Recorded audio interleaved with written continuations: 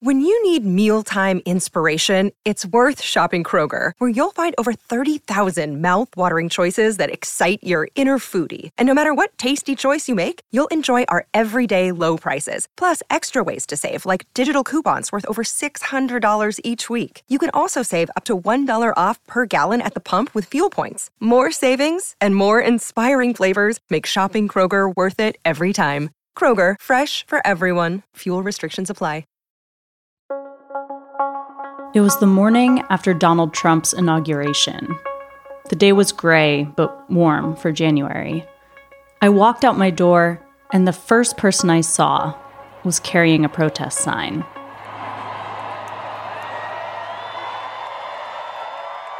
I hadn't even reached the end of my block. We were both heading south toward the National Mall, and at every intersection, the sidewalks got more crowded. Groups of friends, parents pushing strollers, union members in matching t-shirts, women in those pink hats. I knew it was all planned, but it felt spontaneous. Like the only people in the streets for miles around were pouring out of their houses and hotels to join the crowd. For different reasons, maybe, but with one united purpose.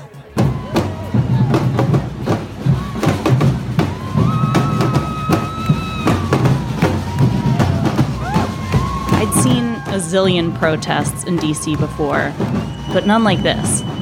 The whole city was alive with demonstrators. They were everywhere. The day before belonged to Donald Trump, but this day was theirs. Go away. Welcome to your first day. We will not go away. Welcome to your first day. We will not. These hundreds of thousands of people had converged on D.C. for the Women's March. The whole thing had started the day after Trump's shocking election as an expression of rage in search of an outlet. It was a Facebook event, created not by a professional organizer or advocacy group, but by a woman in Hawaii who just wanted somewhere to go and people to be with, to share her anger and pain. Within a few days, 3 more experienced activists stepped in to actually plan the march and to make sure it wasn't exclusively focused on white women and their concerns. What happened next made the Women's March what it was, a fertile ground for an inward-facing social reckoning. Some women of color took issue with the idea of banding together as women when a plurality of white women voted for Trump.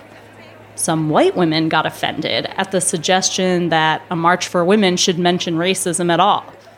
People disagreed on whether the pink pussy hats were gauche or powerful or reductive or transphobic, and they argued over the march's policy platform, which covered the entire progressive waterfront, from ending deportations to enacting rights for sex workers. Say clear. Immigrants are welcome here. My body, my The lead up to the event brought all kinds of internal feminist debates to the surface. But despite all that, or maybe because of it, the Women's March would turn out to be the largest single-day protest in U.S. history, with a jaw-dropping turnout in D.C. and hundreds of satellite marches around the country.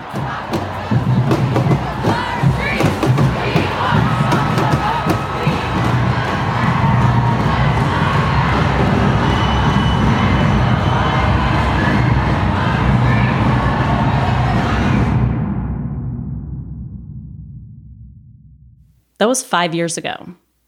Can you believe it? For me, Donald Trump's inauguration feels like it happened forever ago, like we've lived several lifetimes since then. But the Women's March, just one day later, feels much more recent. I don't know, maybe it's because Trump's presidency and its aftermath was such a slog and changed so much. The Women's March, on the other hand, it was just a fleeting moment.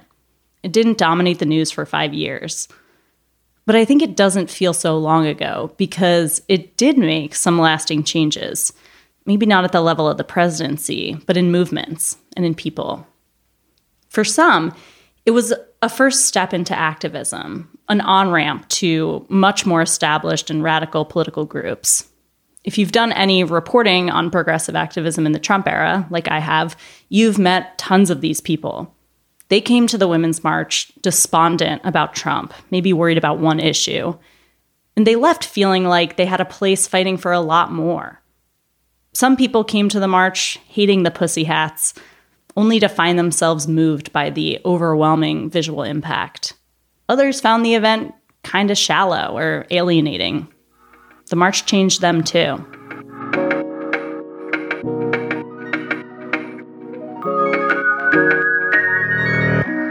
I'm Christina Cauterucci. This week on The Waves, with 5 years of hindsight, we're looking back at the Women's March. What did it mean? Who was it for? What do we gain when the barrier to political activism is lowered? And what do we lose? On this episode, I'll talk to New York Magazine's Rebecca Traister about what the Women's March accomplished as a kickoff to progressive organizing in the Trump era, and what role public protest might play in an increasingly hostile political landscape. Then I'll talk to Angela Peoples, who went to the march with a sign about how white women had voted for Trump and ended up going viral. And in our Slate Plus segment, Angela and I will chat about the connection between the Women's March and the Black Lives Matter protests of the summer of 2020. I really enjoyed that conversation. We'll be right back.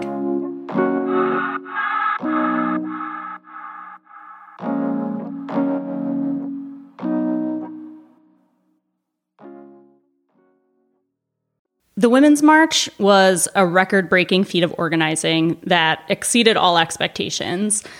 But for the Women's March organization, and for most of the people who attended the marches, what happened on that day, January 21st, 2017, wasn't a standalone accomplishment. It was really just the beginning. Rebecca Traister was one of the thinkers who shaped the way I interpreted that moment and everything that came after. She's a columnist at New York Magazine and the author of Good and Mad, The Revolutionary Power of Women's Anger. She's also been on the Waves before. So Rebecca, welcome back. Thank you. Thanks for having me. So it's January 2017. You're witnessing the Women's March. What was your feeling in that moment and your sense of, what was happening and what was possible? I was stunned by the Women's March. I certainly had a sense that it was going to be a big event, but I remember my personal experience of it is the shock I felt as I was coming down on the train from New York to DC on Inauguration Day, right? As Trump is being sworn in, and I'm on an Amtrak with a bunch of my coworkers, colleagues who were going down to both cover and participate in the march. And I had been very anti-pussy hat, right? I hated the pussy hats. I hated the idea of the pussy hats. And then we were going through the Northeast Corridor on this train. And on the one hand, I'm getting calls and texts about how awful and horrifying and chilling the Trump inauguration speech is. And at the same time, I'm on this train that is packed with people, many of whom are in there, what I then was their stupid pussy hats, right? And I'm going through these train stations, down through Philly and DC and Baltimore, going toward DC. And on the platforms, all I'm seeing are pink pussy hats. I still didn't love them, but I was holy shit, what is happening? And I think this was definitely the thing that I found most energizing and surprising that day. And obviously has been one of the major narratives of the Trump era, where these new people drawn into their first political actions. You've stood pretty staunchly in defense of the new so-called resistance activists, the wine moms in their RBG t-shirts who've never protested before, who maybe didn't have the most radical politics, certainly, didn't know all the lingo yet. And I think a lot of people were pretty quick to dismiss or be skeptical of these new entrants into social movements. Why do you think that was, and what were they missing when they asked, what can these people really do, or what do they really know? Well, I don't think it's quite as simple as they were missing something and my defense of them is staunch. It's definitely both and.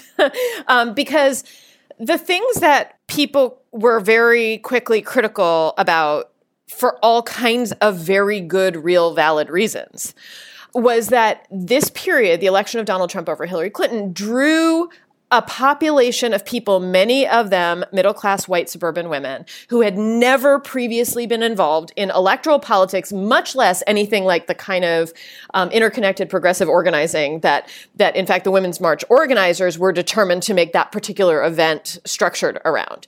And that, in fact, many of them, hadn't worked to defeat Donald Trump in the moment that they had the opportunity, right? Hadn't done anything around the election of Hillary Clinton, or in advance of that participated in a Democratic primary in any kind of energetic way.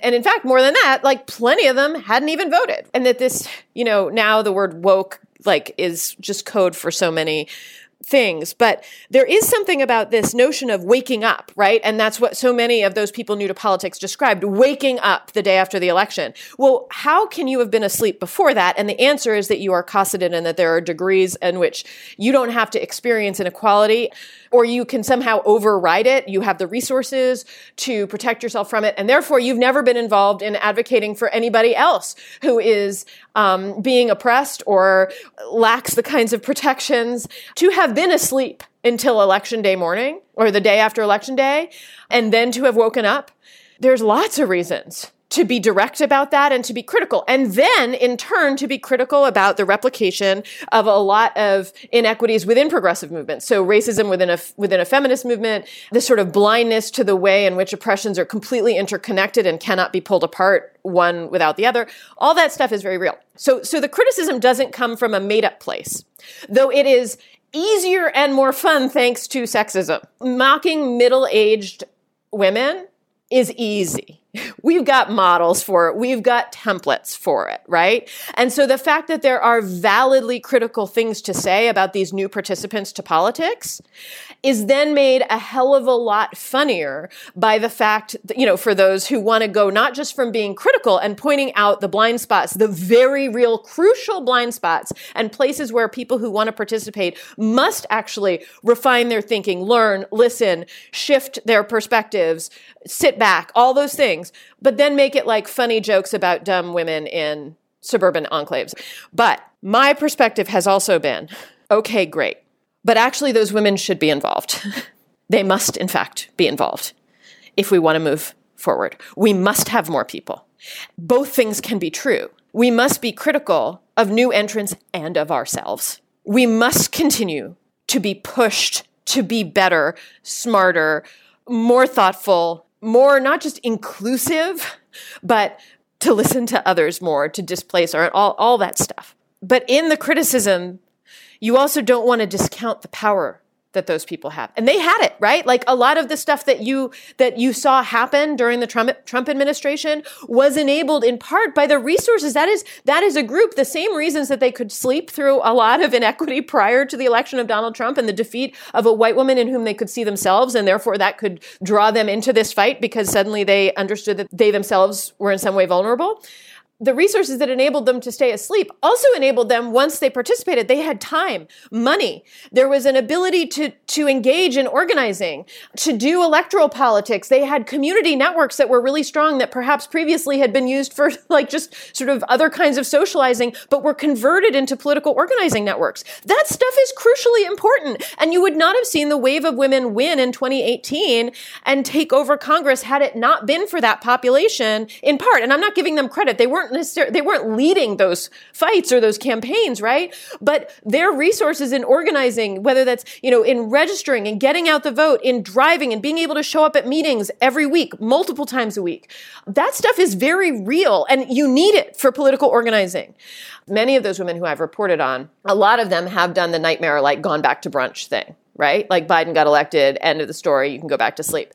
But many of the women that I've reported on who were brand new to politics and who can talk in ways that they never were able to talk before, lots of them actually did go and get that education and are working on it and are involved in ways that they never would have been 5 years ago and have changed there's a lot of women when I wrote Good and Mad and I was, talking to women over the course of those years, a startling number of them left their marriages, left their communities, right? Because those stories too. Yeah.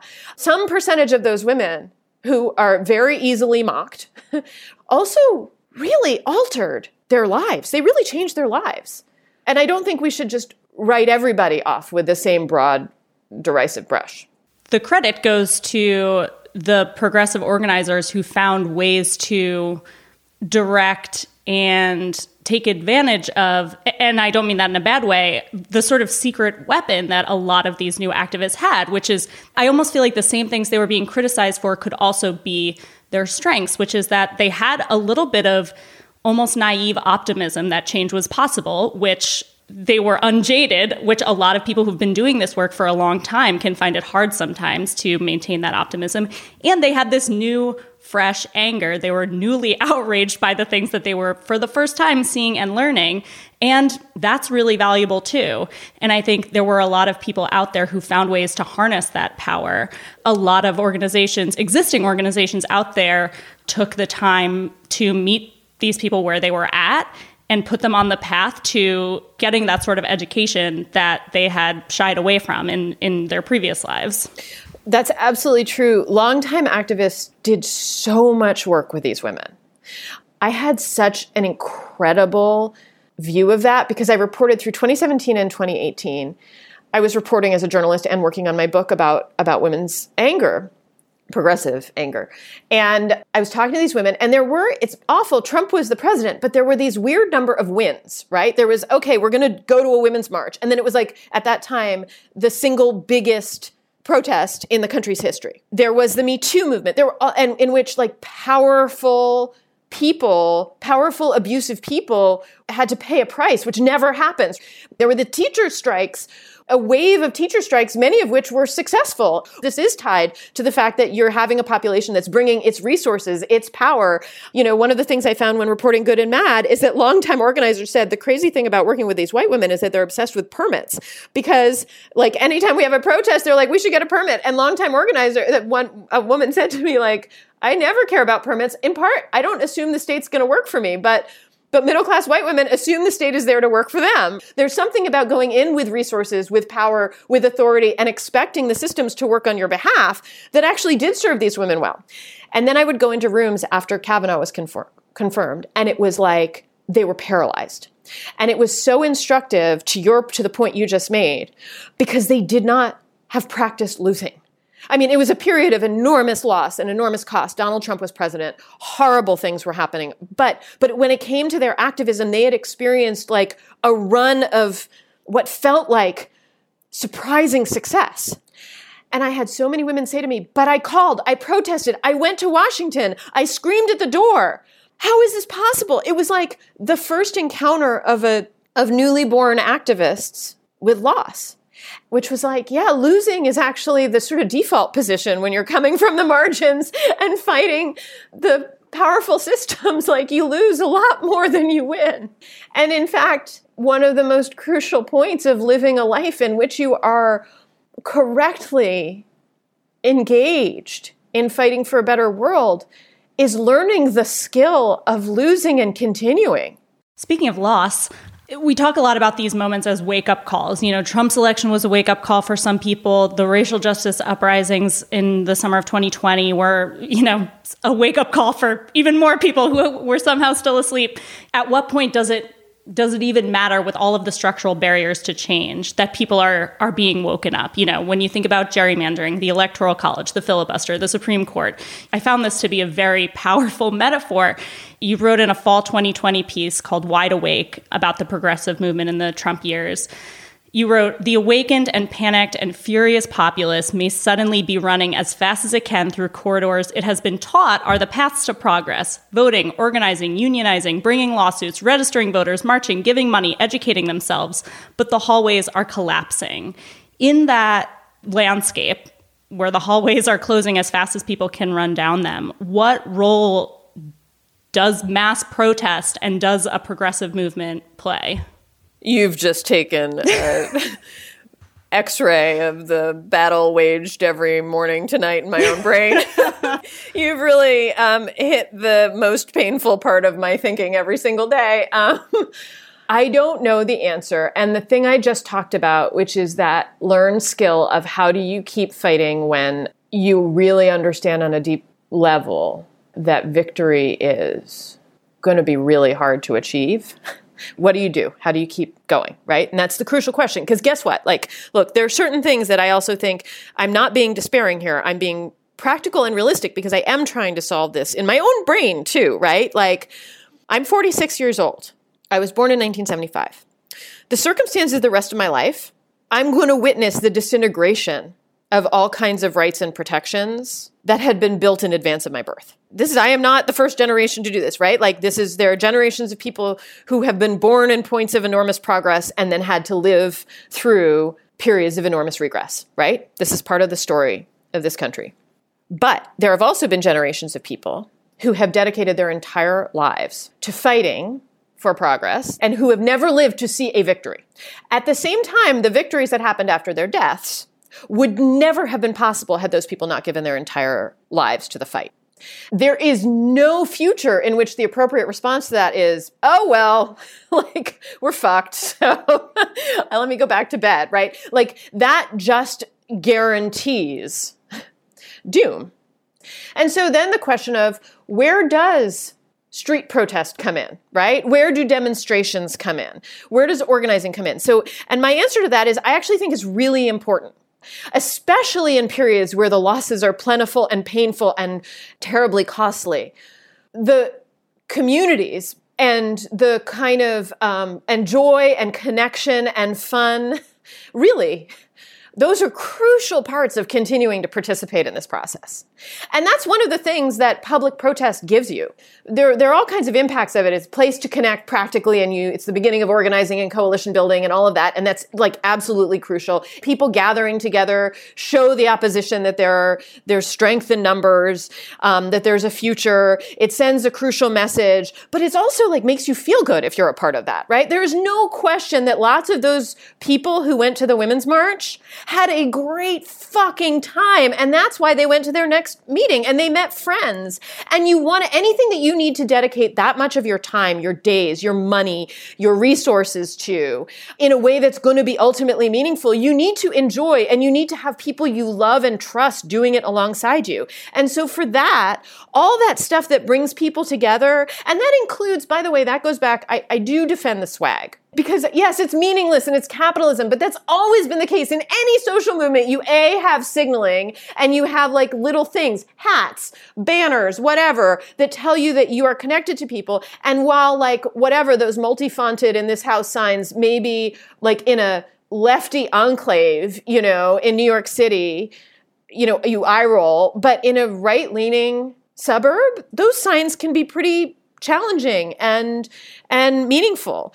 And because they signal where there are like-minded people with whom you might connect and then do whatever form of organizing makes sense to you, whether it's around policy, whether it's around educating each other, whether it's around having conversation, letting people know that they're not alone, right? Which is absolutely crucial to keeping them engaged, involved, paying attention, and doing the work that must be done in order to move forward. The two major benefits of protest, I think people often focus on the let's change policymakers' minds, but just as important is what does it feel like for the people who are there? Thank you so much, Rebecca. It was great talking to you. You too. It's always fun talking to you.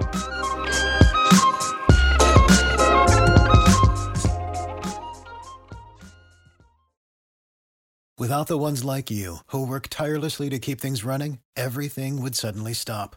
Hospitals, factories, schools, and power plants, they all depend on you. No matter the weather, emergency, or time of day, you're the ones who get it done. At Grainger, we're here for you with professional-grade industrial supplies. Count on real-time product availability and fast delivery. Call, click Grainger.com, or just stop by. Grainger, for the ones who get it done. Hi, this is Dahlia Lithwick, host of Slate's legal podcast, Amicus. If you're listening to this show, you might be interested in Amicus's live show that we're hosting in Washington, D.C. on Tuesday, May the 14th. My colleague, Mark Joseph Stern, and I will be talking to some amazing guests, including Sherrilyn Ifill and a sitting state Supreme Court justice, all about how originalism, a relatively recently invented way of interpreting the Constitution, has taken over the Supreme Court and radically reshaped the law. It's been doctrinal rocket fuel for the conservative legal movement and facilitated the rolling back of abortion rights, the expansion of gun rights, and the obliteration of the separation of church and state. And as another wildly consequential Supreme Court term careers to its end, the court's originalists are on a tear. But there's something you can do about it, and we hope you'll join us in D.C. on May 14th to explore the possible pathways out of the current situation. Go to slate.com/Amicus Live for tickets. There's one image that I kept coming back to when I was thinking about the Women's March. You've probably seen this photo too. There are 3 grinning white women in pink pussy hats. They're looking at their phones and taking a selfie with the Capitol building in the background. And Angela Peoples is standing at their feet. She's sucking on a lollipop, sort of gazing off to the side. And she's holding a sign that says, "Don't forget, white women voted for Trump." That image became a symbol for one interpretation of the Women's March, that the white women who were moved to political action for the first time in their lives by Donald Trump's election, they were late to the game, and they had some work to do. The figure at the time, based on exit polls, was that 53% of white women voters had gone for Trump. Later, a more comprehensive study of validated voters from Pew found that the number was a little smaller, 47%. Not a majority, but still more than the 45% who went for Hillary Clinton. For this episode, I wanted to think more about how white women could use their racial capital in service of progressive politics and whether that promise of the Women's March was fulfilled. So I called up Angela Peoples. She's a political and cultural strategist and co-founder of The South. Angela, welcome to The Waves. Yeah, absolutely. I'm so happy to be here. So just to start off, why did you want to go to the Women's March in 2017? I was feeling really sad. I was feeling pretty dejected and worried about, at that time, I had been living in Washington, D.C. for almost 10 years and had developed, it felt like my home. I had such a community there. And I was actually in Philadelphia at the time, traveling for work. I was working for an LGBTQ liberation group at the time and was watching the inauguration on TV. And it just felt like a takeover of the city that I loved. That was my home. And I just felt really scared and uncertain. And I was not going to go to the Women's March. I was like, this is clearly for white women. It's not for me. I'm not going to go. But there was something in me that was like, I needed a little bit of hope. I was hoping for a little bit of like joy, maybe seeing some old ladies with cute signs or babies with cute signs was going to inspire me to keep pushing for these terrible next 4 years that were facing us. And so I decided to leave Philadelphia early that morning and drove back home to be with my housemates and try to convince them to go with me.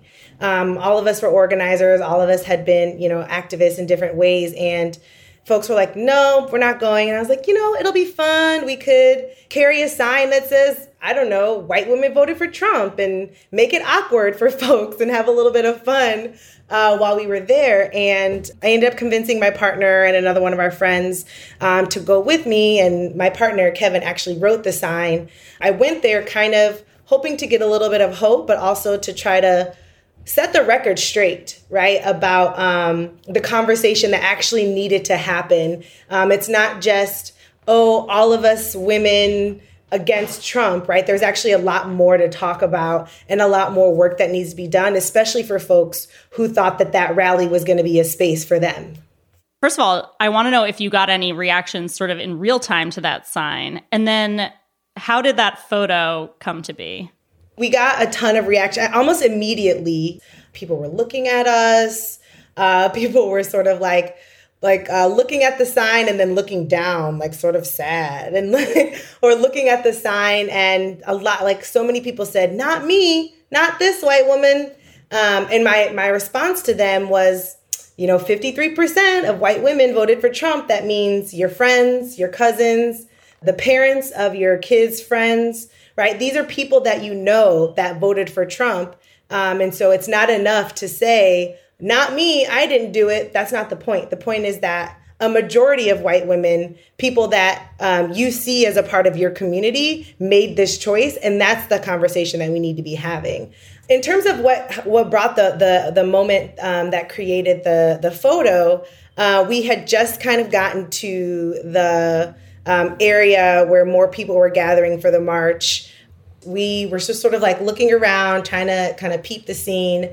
And I was just standing there holding the sign, looking around, and my partner, Kevin, was like, stop.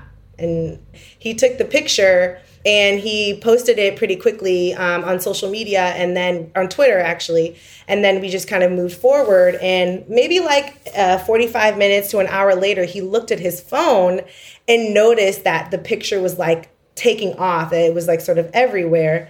And then the moment kind of kept happening. There's several clips of me marching, walking through the National Mall with the sign, saying the sort of like same lines that I said over and over in response to people telling me, not this white woman, or, oh, I'm so ashamed. And like, you know, I was always saying like, it's not about being ashamed. That's not the point of this conversation or even this sign. The point is that this is something that needs to be confronted and needs to be added into it needs to open up different layers of the conversation and the discourse that I think so many of the women that were there were wanting to have and were thought that they were showing up for.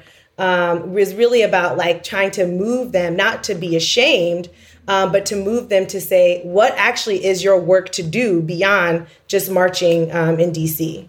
I mean, in the months and years after the election, I feel like I had never before seen white women think of themselves so much as a demographic unit. It's almost like when people, like Trump appealed to white people as a group.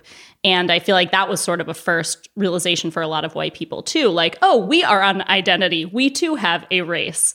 And this was the first time I saw white women thinking like, perhaps it is on me to organize amongst my own as white women. And I'm wondering if you actually saw that happening in the years after the election as you organized in so many different ways. Did you see a change in the way white women, especially progressive white women, participated in politics and political discourse?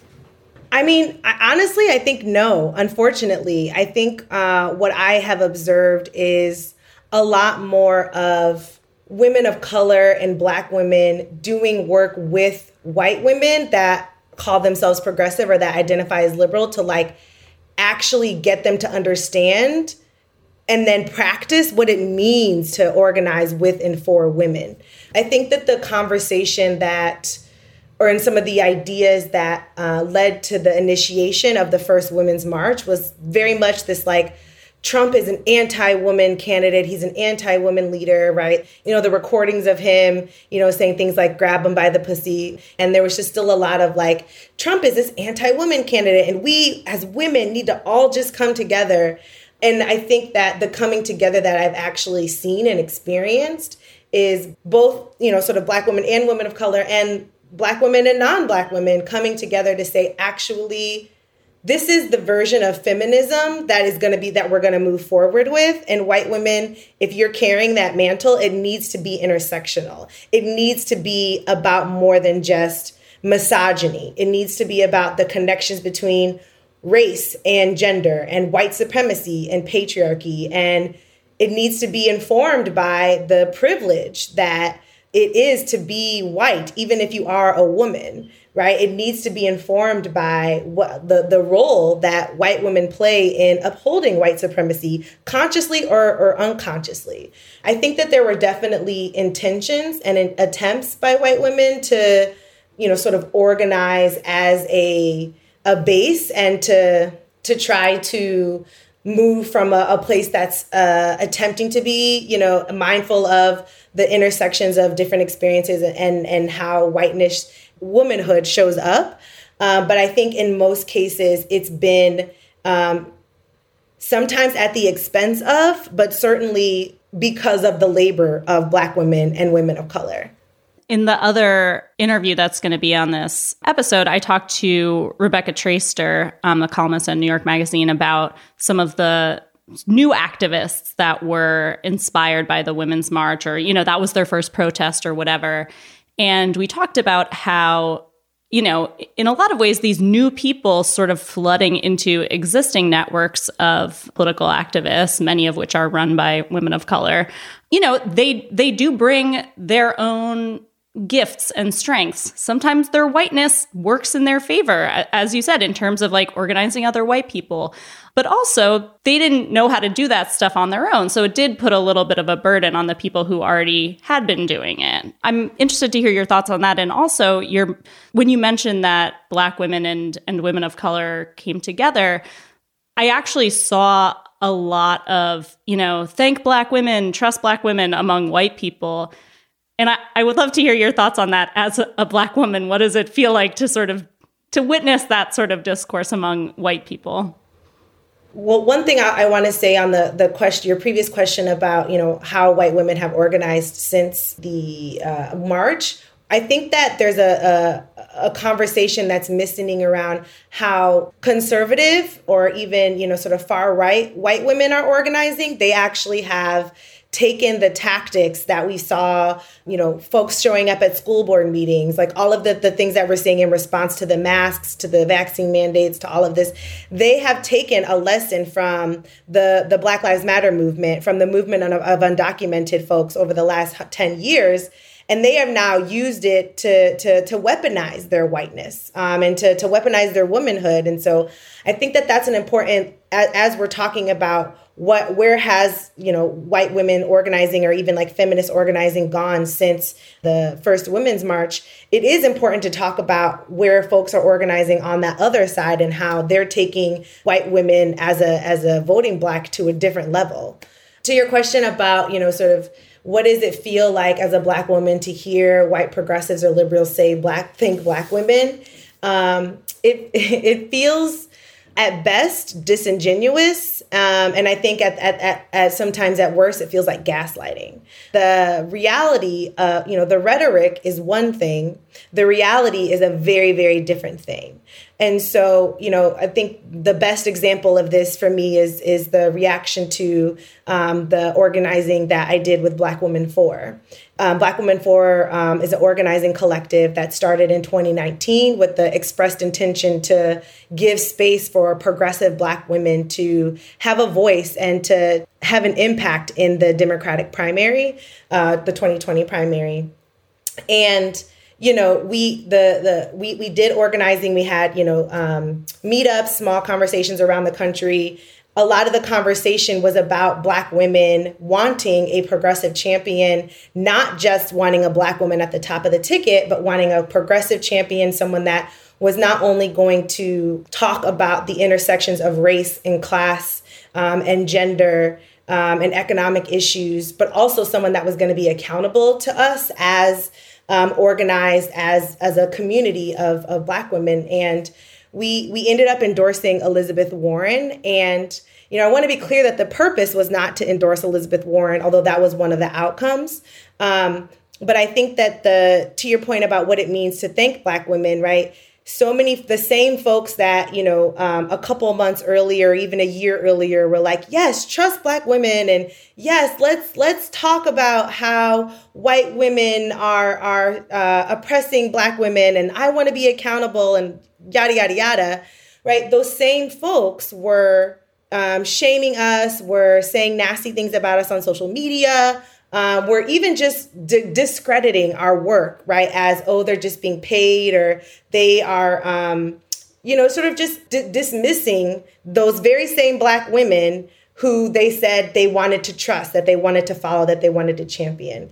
And I want to be clear that the ask is not to simply trust Black women because we're Black, right? The ask is to trust the Black women who you have been seeing express leadership from. You have seen these women start movements and run for office and put out writing and pieces of thinking that are changing the way that we talk about race, about education, about healthcare. I could go on.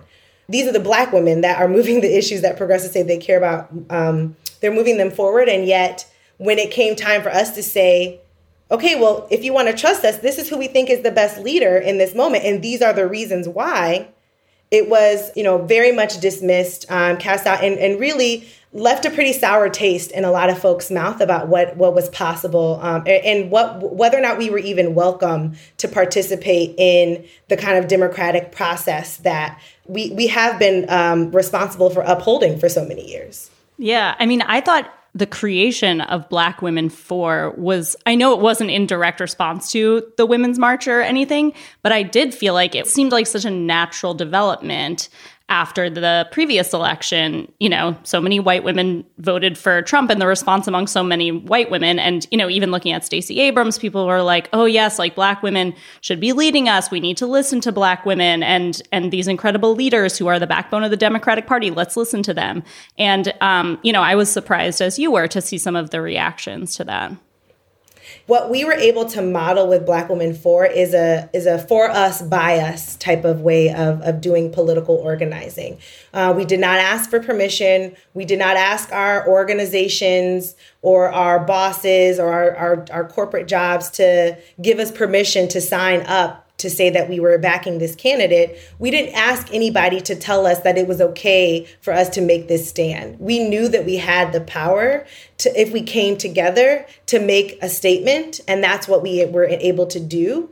And I think similarly with the following up from the photo, so many women reached out to me, sent me messages. I even, have conversations to this day of folks that say that seeing the photo allowed them to have conversations with their white coworkers, with their white friends, with even their non-Black women of color friends about the experience that they were having as a Black woman or as a woman of color, trying to move and be from a feminist place or a place that's pro-woman, while also bumping up against the way that white supremacy shows up with white womanhood. And so many people, have told me that it helped them shake things up at their workplace. It helped them, show up to their school or their university differently. It helped them even think about starting their own organization or starting their own publication. And I think that is one of the things I'm most proud of following that moment. The biggest thing that I tell people when I talk about the story is that I did it for me, right? And I went to the Women's March because I was needing something and I needed to say something. I was hoping to get, some joy and some inspiration, but I also needed to express a truth that felt so glaringly missing from this massive, political moment that folks were trying to get us to be a part of. It's like, you're actually missing the mark. And I needed to express that. I needed to say that out loud in some way. So much organizing is sort of like professionalized, and it's like, what's the most strategic target and intervention point, and what's the right, tactic, or how do you want to move? And those questions are good and important to ask. But it's also important to know that it's okay to just move and do something because it feels right to you, because you need to say it, because you need to take that action, because you never know how many people are wanting to say that same thing or needing to hear that same thing. And if you just, you by taking that action, it can open up so many doors for so many other people. Thank you so much, Angela. And yeah, that image is certainly one of the most indelible from that day. So thank you. And thank Kevin for taking it. I definitely will. Thank you.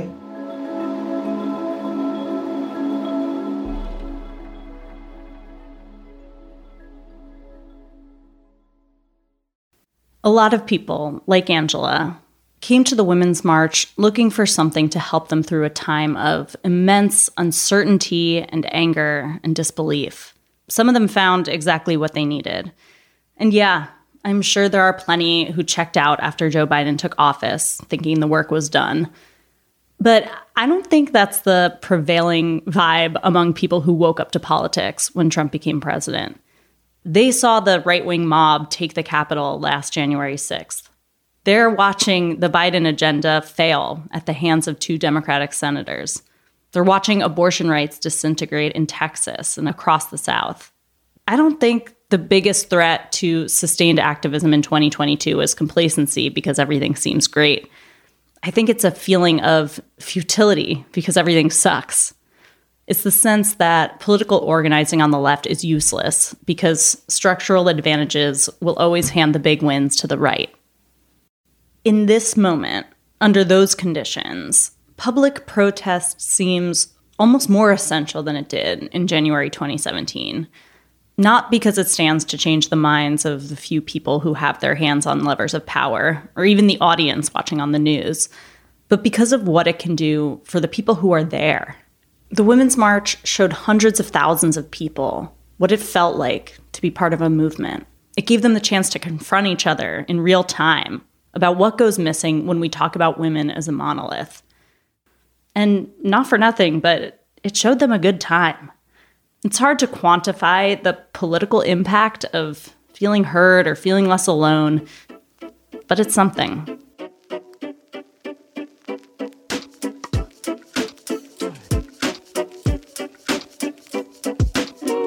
That's our show this week. The Waves is produced by Shayna Roth. Susan Matthews is our editorial director, with June Thomas providing oversight and moral support.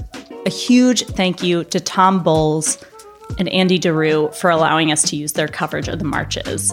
And thank you to Slate staffers Andrew Harding, Madison Malone-Kircher, and Sophie Worthen for their footage as well.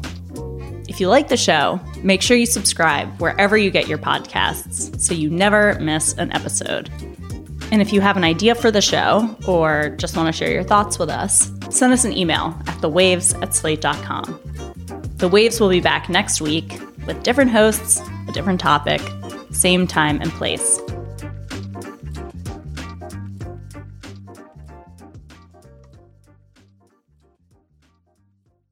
Save big money when you start your next project today at Menards. Check out our great selection of garage and utility lighting options. In stock, ready to take home today. We carry everything to help you illuminate whatever project you're working on. Shop garage and utility lighting products in store at your nearest Menards. You can also view all of our entire selection of lighting options today on Menards.com. Save